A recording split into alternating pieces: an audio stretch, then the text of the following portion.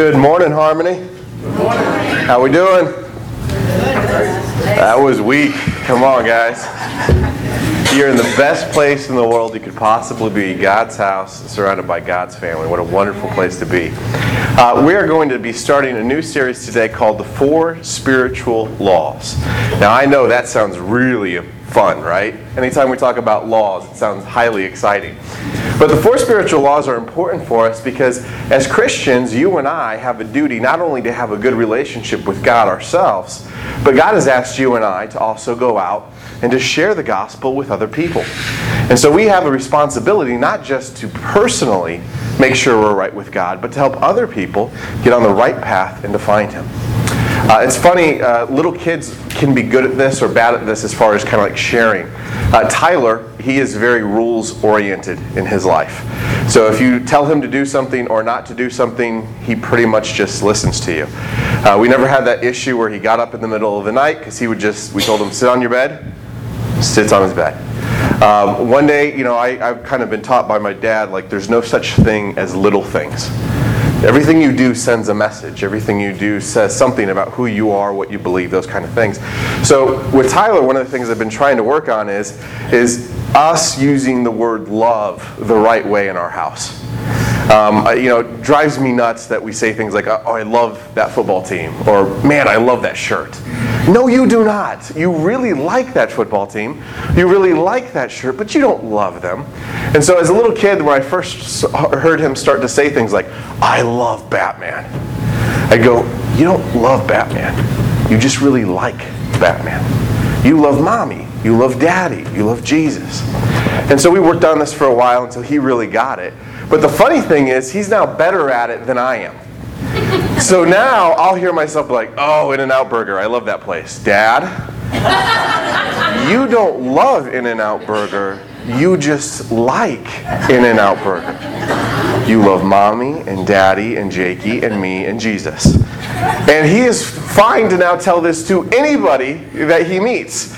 So I warn you all, if you say the word I love, not in regards to a person in front of my 4-year-old, you will get a speech on how you don't love things. You only love people. All right?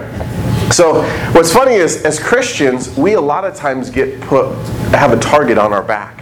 Have you noticed? Mainstream culture doesn't seem to attack Buddhism. It doesn't seem to attack Taoism. It doesn't seem to attack all these hundreds of other religions out there. Yet it does absolutely seem in our culture that there is a target on the back of Christians saying, these people do not believe the right things. These people need to be quiet about their beliefs. These people need to realize that the rest of the world doesn't care. Ever feel that way sometimes? Well, the reason that you and I get that target on our backs is because different religions don't care about evangelism. In Buddhism, in Taoism, in Hinduism, there is no imperative, there is no direction from God that says, go tell other people about this. Those religions in and of themselves are inherently selfish in that the focus is you. You get right. You discover wisdom. You discover enlightenment, and that's all. But for you and me, that's not the case. Let's look at Matthew chapter 28, verses 16 through 21.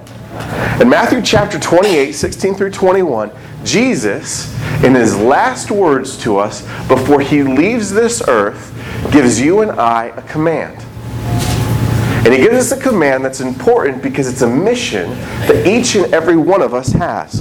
In Matthew chapter 28, verse 16, it says this. Now the 11 disciples went to Galilee to the mountain to which Jesus had directed them. And when they saw Him, they worshipped Him, but some doubted. And Jesus came and said to them, all authority in heaven and on earth has been given to me. Go therefore and make disciples of all nations, baptizing them in the name of the Father and the Son and the Holy Spirit, teaching them to observe all that I have commanded you, and behold, I am with you always to the end of ages. So notice, did Jesus say, hey, I'm glad you guys know me. I know you love me. Teach your kids, that's it. They say, hey, share Jesus, but please don't offend anybody. I don't want you to offend anybody and tell them their beliefs are wrong. Did He worry about any of that? No, he gave us a command that not only do you now know the truth and you're right with me, but go tell others. And it's not just here.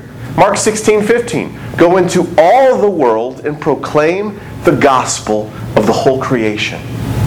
Where do we go? Everywhere.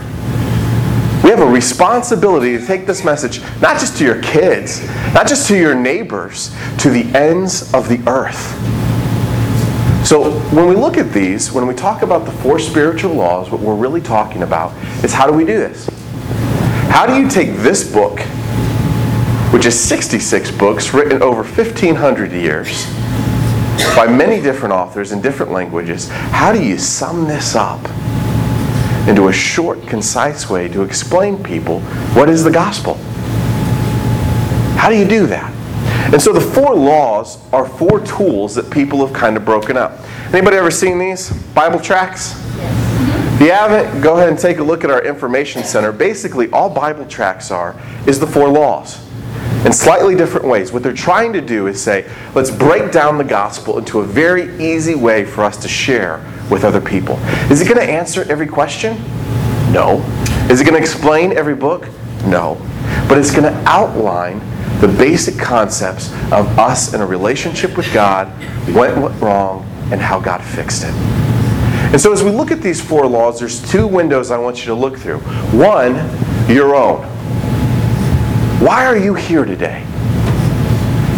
There are still a ton of Christians who are only Christians because either they grew up that way, or because mom and dad want them to be that way, or they have some backwards theology that teaches them that by being at church, they're earning some gold star from Jesus, and when they get to heaven one day, he's going to look and go, oh, you were at church regularly, you get to come to heaven now.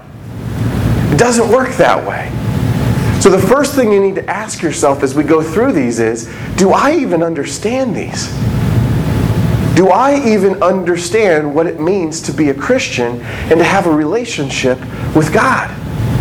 Being a Christian is not like being a Republican. It's not like being a Texan.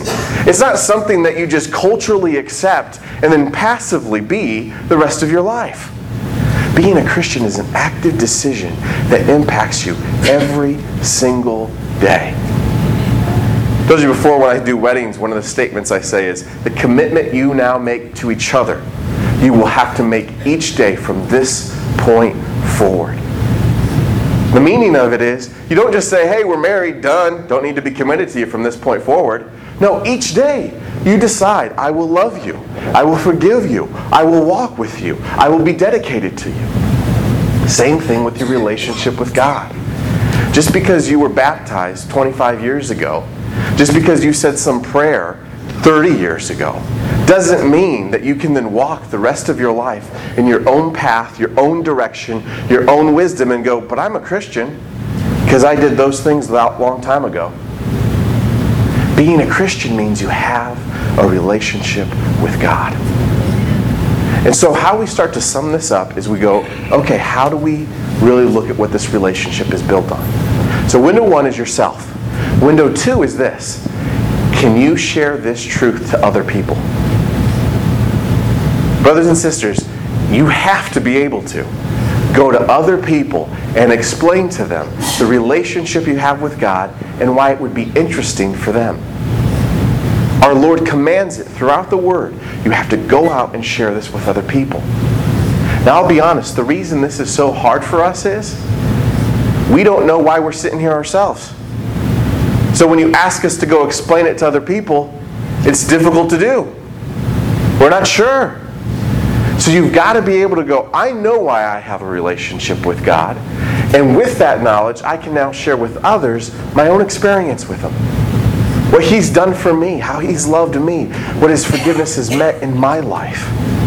So those are the 2 things to think about. 1, do you know these truths personally? 2, could you verbalize them? So law 1. Law 1 is what we're going to really dive into today, but what I want to do is show you all 4, and then we'll come back to Law 1, okay? Law 1, God loves you and has a wonderful plan for your life. The basis of all of this is that, yes, there is this powerful God, but He is not a God that created things and then sat back and just watched. Some of us have this view of this dispassionate God, created everything, now sits on some lofty throne in heaven and just watches us live life. Never interacting, never involving himself, never talking to us, never having a relationship with us. It's not what the Bible describes. The Bible describes a God who out of love made this world and made you and me. And he is daily, momentarily involved in everything.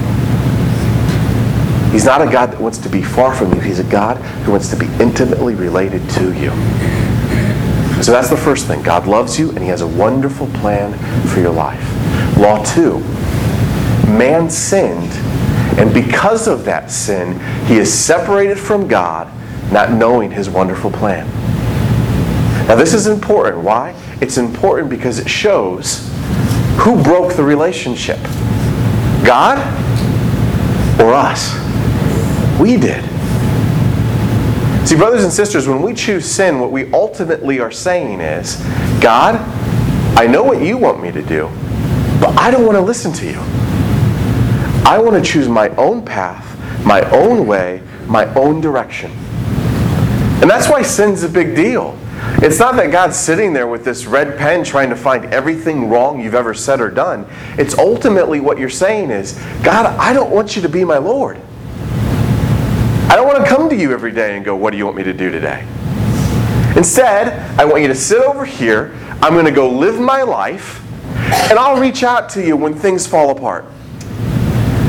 When I mess things up, then I'll reach out to you and go, hey God, can you help me out? Could you get me out of this? But really, day to day, when things are going well, I'd love it if you just stay quiet. Well, brothers and sisters, that's not the relationship God describes at all. So, law 1, God loves you, and he has a wonderful plan for you. But, law 2, you and I have chosen sin in our lives, and that sin has separated us from the Father. That's why sometimes we feel like we can't hear him. That's why sometimes we feel like we can't feel him. We have this sin in our lives that has separated that perfection from us. Now, to be honest, the story could have stopped right there. It would have been perfectly acceptable if a perfect God said, I love these people. I'm going to build them paradise. I'm going to give them everything they could ever desire. No pain, no hurt, no sadness. I'm going to put them on this planet, and we're going to love each other. And then, when we messed up, would it not have been acceptable for him to be like, well, I'm done. I offered this to you. You didn't want it. See you later. Let's be honest. How many of us have done that in personal relationships? Have you ever done that with a person in your life? Right? You give them a chance. You try to make things work. It doesn't. So what do you say? Goodbye. God could have stopped right here. But that's not what happened. Law number 3 states this. God loved you so much that even after you sinned, he sent his son Jesus to die for you, so that we could be forgiven of our sins and restored to a right relationship with God.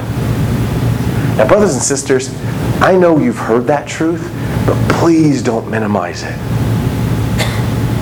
There's so many of us that when bad things happen, we want to go, where's God? God didn't even do anything. He could have stopped this. God did do something. God sacrificed his son. So the pain of this moment would be temporary. But eternally, he's offered you life. In fact, for those that want to go, well, what did God do? I go, could he have done any more?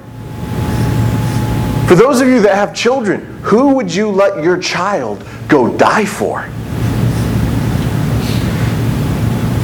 I mean, we even in this country are used to sending our children to go fight, knowing that there's a potential they might not come back. God didn't know there was a potential he wouldn't come back. God knew Jesus was going to die. He knew that was the outcome. If that doesn't show how much he loves you, how much he wants you to be with him, there's nothing that will. He was willing to take his most precious gift, the one he loved more than any other, and let him die so that you and I could see forgiveness. Now, I'll be honest, a lot of people stop right here. A lot of people go, great, yeah, I believe there's Jesus. I believe He died on the cross for me. I believe He forgave my sins. You know what they're missing? The personal commitment that we have to make. See, you and I cannot earn heaven. It's a gift that's given to us, but we still have to accept that gift. And so what law number 4 talks about is we must place our faith in Jesus as Savior and Lord to receive salvation. There's one word I really want to call out there, and that is the word Lord. So many of us are perfectly content with Jesus being just our Savior. Right? We were in a burning building. He rushed in. He grabbed us. He pulled us out. Thank you, Jesus. Talk to you later. It's not the relationship. Christ wants to be not just your Savior who saved you once, but your Lord who leads you daily. I told you before, there are so many of us. We pray so badly. Because when we pray, what we say is, God, here are the desires of my heart. Please make them happen. And what we never pray is, God, tell me what you want me to do. God, show me which direction to go. Tell me how to help these people. Reveal to me, Father, your will, not mine. And so when you put these 4 together, you start to get the gospel. God loves us and made us. We messed it up badly. He didn't give up on us, though. Even after we messed it up badly, He paid the ultimate price to bring us back to Him. Now that gift has been offered, and all we have to do is choose. Do we want Him as our Lord? Or even after He saved us, are we still going to look at Him and go, I'm good. I'm still going to call my own shots. I'm still going to live my own way. And so what I hope you see with these 4 things is, 1, not that complicated of a message. Pretty easy to break up that gospel into those 4 things and be able to talk to people about them. The second is I hope you see how that story is a story that is throughout all the pages of the Bible. A loving God trying to call His children back. That's all it is. Now, as we go through the weeks, what I want us to look at is how these laws come together. So let's look at law number 1 first. Law number 1, God loves you and has a wonderful plan for your life. God loves you and has a wonderful plan for your life. Now, when I like to talk to people about this law, I don't start with Jesus. The reason I don't start with Jesus is if you're not a believer, you may not have any kind of relationship with Jesus at all. So if Jesus is my only evidence that God loves you, well, if you don't know Him, then you could say, well, I've never felt God's love. But the reality is, every single one of us that's alive knows God's love. Why? Because we're here. The best way that you clearly just demonstrate that God loves people is through creation. Now, there's 2 parts of creation to look at. First, there's the creation of you and me. God made us. God made man.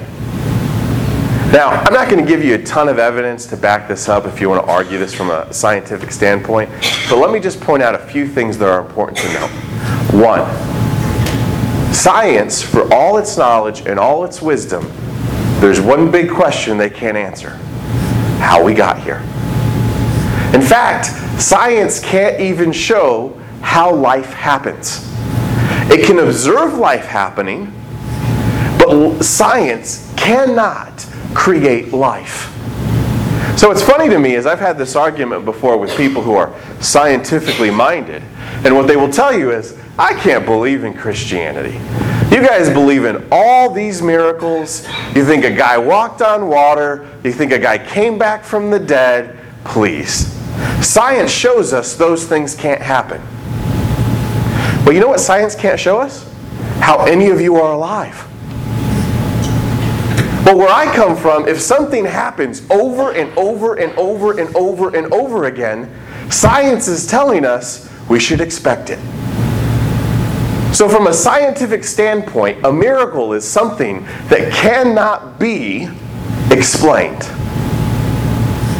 Well, if that's every single human being that's alive, I think science is telling us miracles happen quite frequently.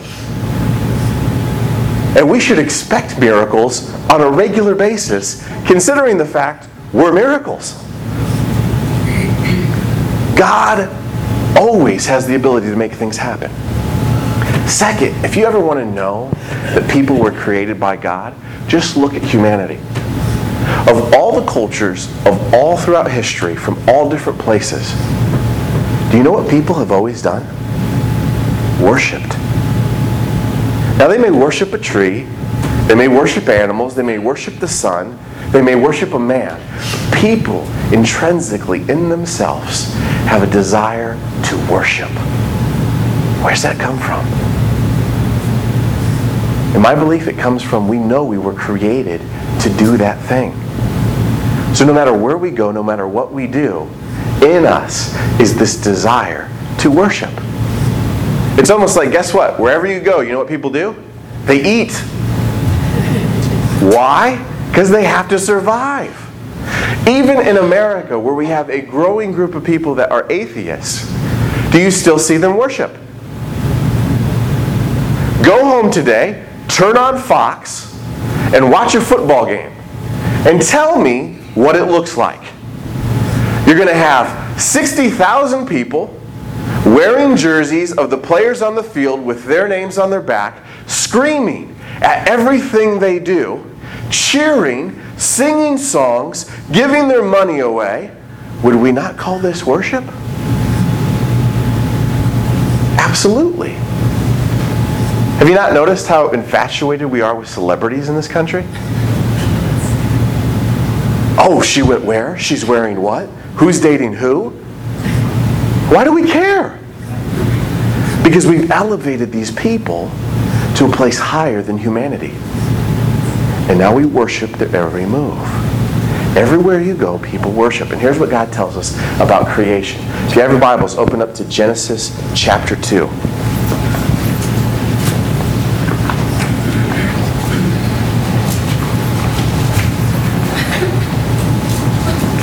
Genesis chapter 2.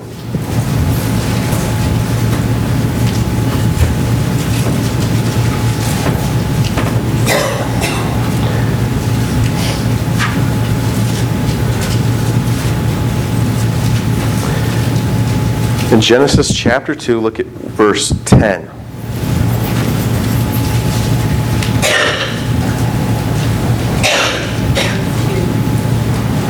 It says, a river flowed out of Eden to water the garden, and there it divided and became 4 rivers. The name of the first is the Pison, and then the one that flowed around the whole land of Havilah, where there is gold. And the gold of that land is good. Bdellium and onyx stone are there. The name of the second river is the Gihon. It is the one that has flowed around the whole land of Cush. And the name of the third river is the Tigris, and it flows east out of Assyria. And the fourth river is the Euphrates. The Lord God took the man and put him in the Garden of Eden to work it and keep it. And the Lord commanded the man, saying, you may surely eat of every tree of the garden, but of the tree of the knowledge of good and evil you shall not eat. For in that day you eat of it, you will surely die. Then the Lord God said, it is not good that the man should be alone. I will make him a helper fit for him. Now out of the ground the Lord God had formed every beast of the field and every bird of the heavens, and brought them to the man to see what he would call them. And whatever the man called every living creature, that was its name. The man gave names to all livestock, all the birds of the heavens, and to every beast of the field. But for Adam there was not found a helper fit for him. So the Lord God caused a deep sleep to fall upon the man. And while he slept, took one of his ribs and closed up the place with flesh. And the rib that the Lord God had taken from the man, he made into a woman, and brought her to the man. Then the man said, this is at last bone of my bone, and flesh of my flesh. She shall be called woman, because she was taken out of man. Do you not see the context in which God created man? God goes through this process of bringing things into life by word. He says, let there be light, the sun appears. He says, let there be fish, the fish appear. He says, let there be trees, the trees appear. But with man, a couple different things happen. One, man comes at the end of his creation. And when God forms man, he doesn't simply speak it, he shapes it. God says he takes the dirt of the earth, formed it with his hands, and breathed life into it. No other creature does it talk about God breathing his life into it. Not only that, but after God forms man, look at what he does. He takes man, he puts him into a special place and goes, everything you see is yours. I have provided your food, I have provided your shelter, and now I will even provide your companionship. Brothers and sisters, last week when we were talking about children, one of the things I said that you need to aim to do is to create an awe-inspired love in your kids. You need to teach them just to be in love with God. There are so many beautiful, wonderful, amazing things that you and I experience every single day. And you know what we fail to do? We fail to give God the praise for them. Who here loves a good cheeseburger? Do you know who created that flavor? Do you know who created the taste buds on your mouth that let you enjoy that flavor? God did. God could have just made it. They're like, hey, you eat this one thing, tastes like cardboard, and that gives you all your nutrients for the day, and that's it. Did he do that? Now think of every single flavor that he created. And then not only did he create them, but he put in certain of us that some of them bring us joy. Some of them make us happy. How many of you felt that breeze on a perfect, beautiful day? Who made that? God did. Not only did he create all the mechanics of our world that allow there to be a breeze, but he created your flesh that could feel that sensation. All the things that we experience from eating, from being out in the universe, from physical pleasures, all those were created by God. Every one of them. And yet we so often don't thank him for that. What's funny is, we'll look at paintings of great artists and be like, that's gorgeous. They're using colors that God invented. There literally would be no color in this world if it weren't for God himself going, gonna make this. That's pink, that's blue, that's green. He's this creative and wonderful being, and he's put us here to enjoy it.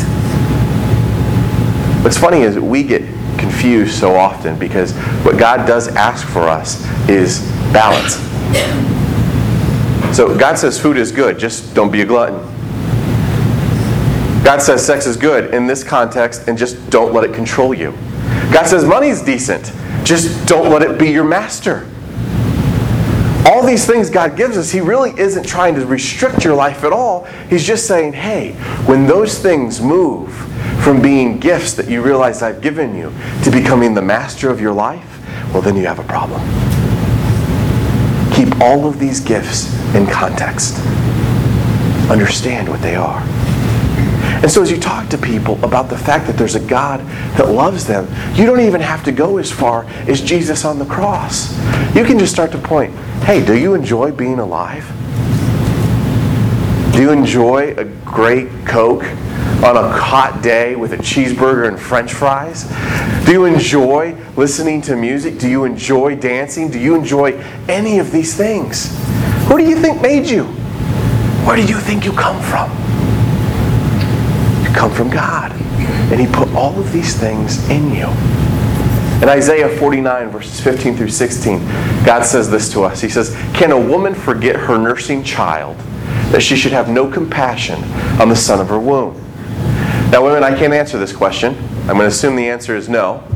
Can you forget your child when he's nursing? No? Can you forget your child at all? No? You don't forget us? I hope not.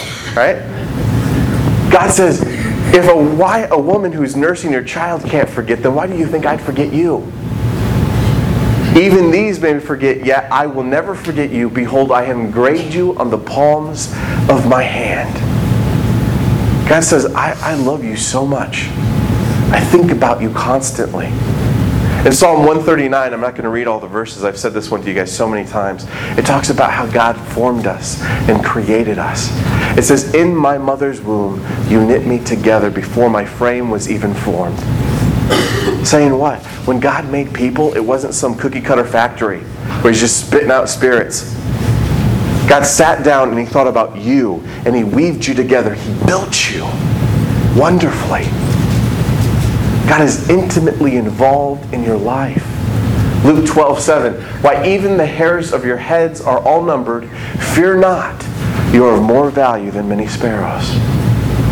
How much does God love you? He knows every single hair follicle on your head.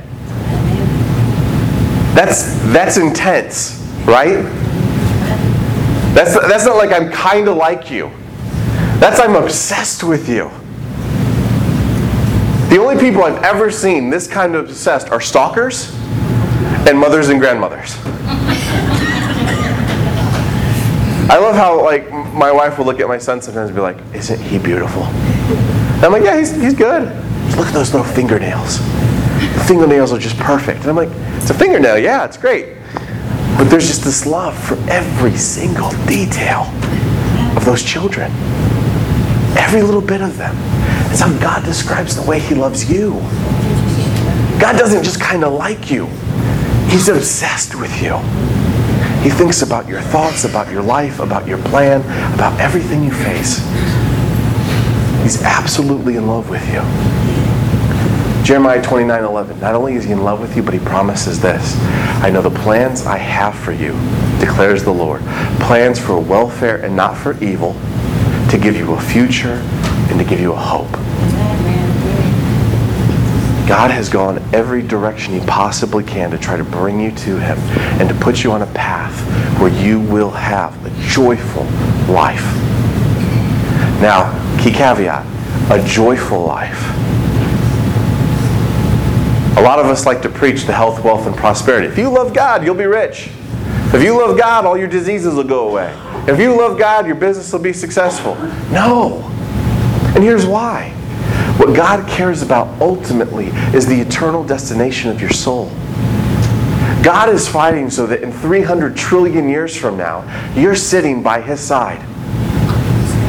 So if He's got to take you through some pain for the 80 years you're here on earth to try to get you to a place where the eternity of your soul is protected, He will.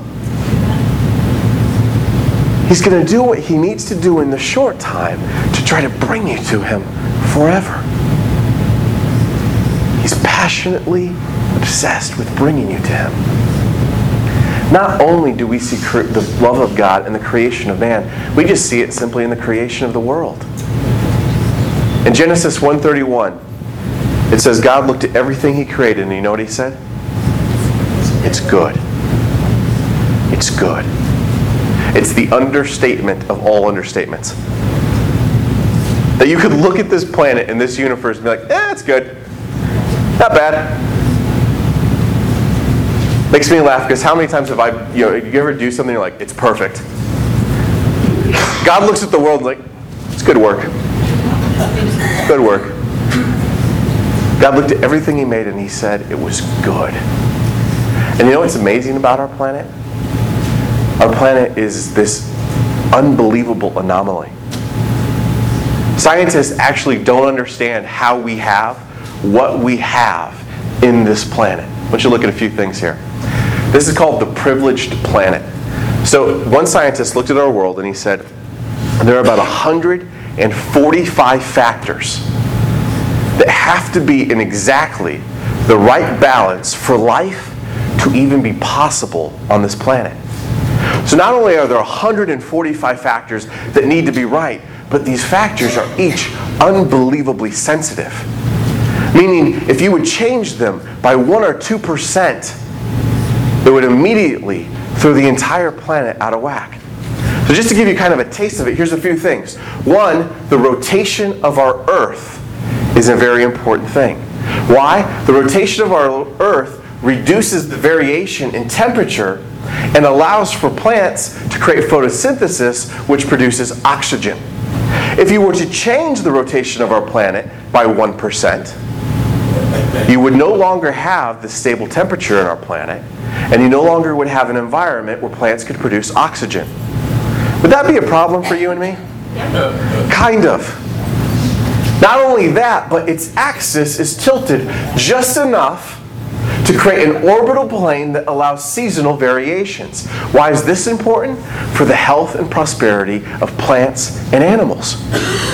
Change that by 1 to 5%. And you would see a drastically different world where a lot of organisms could no longer live.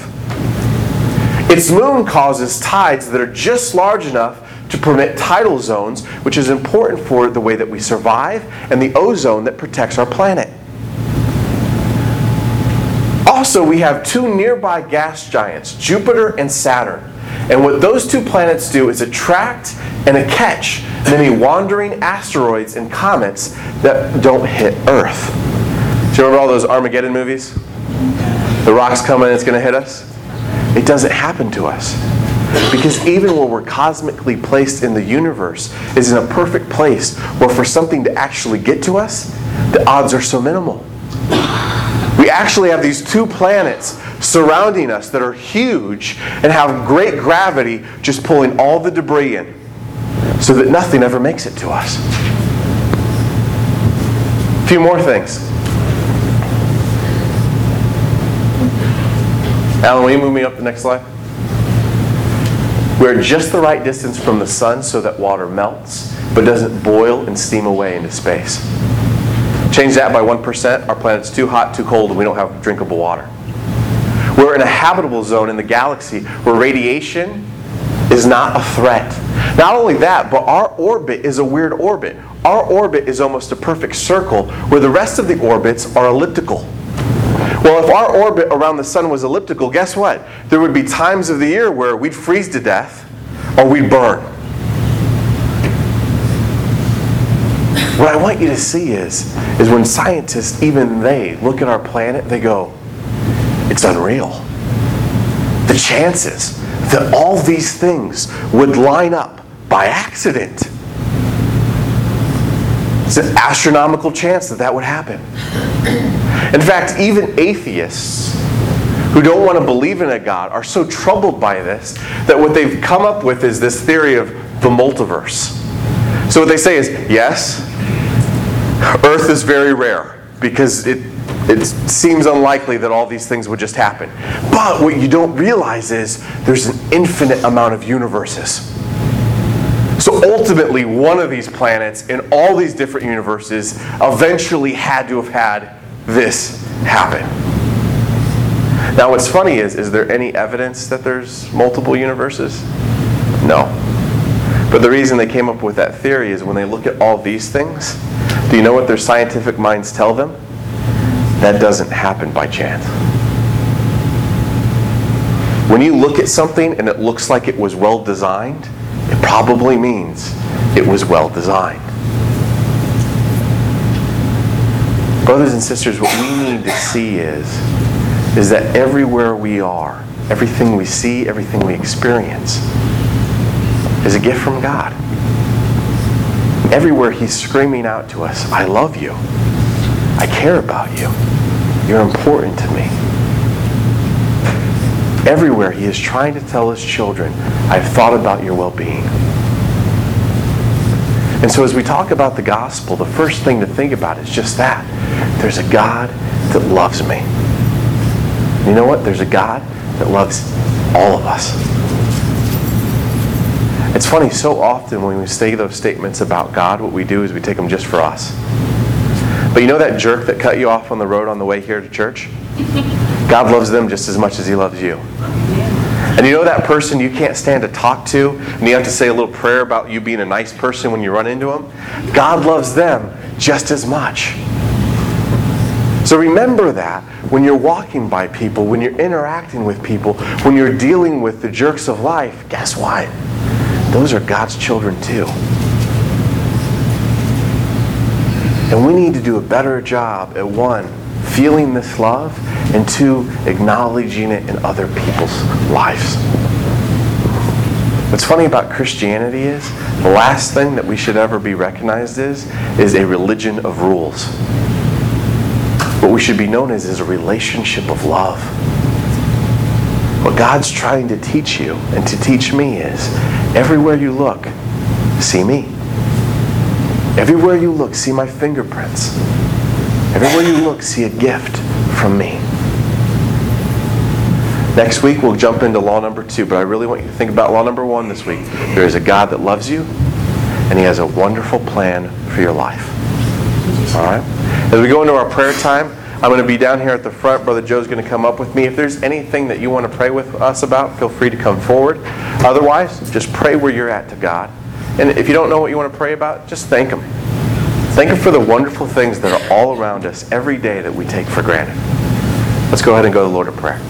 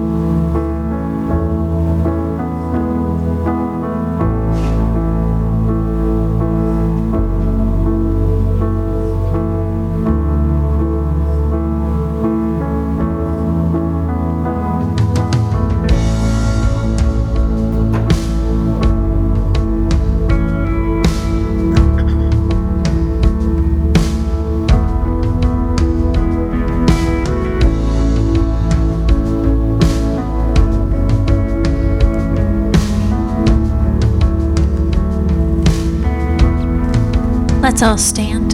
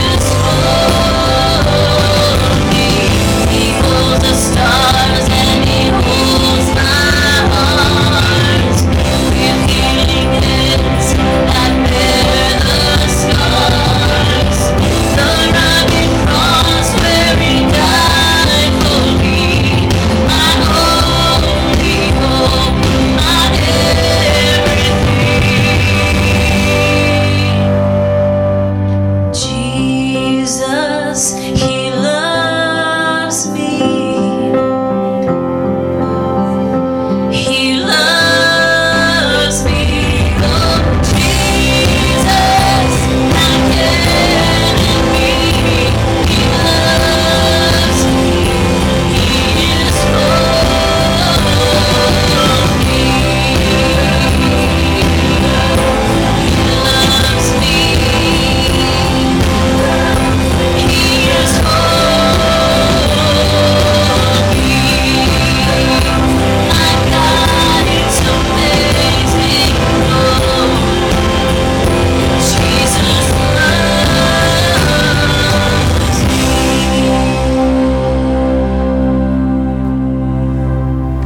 As always, such a blessing to worship with you guys. I thank you for being here this morning.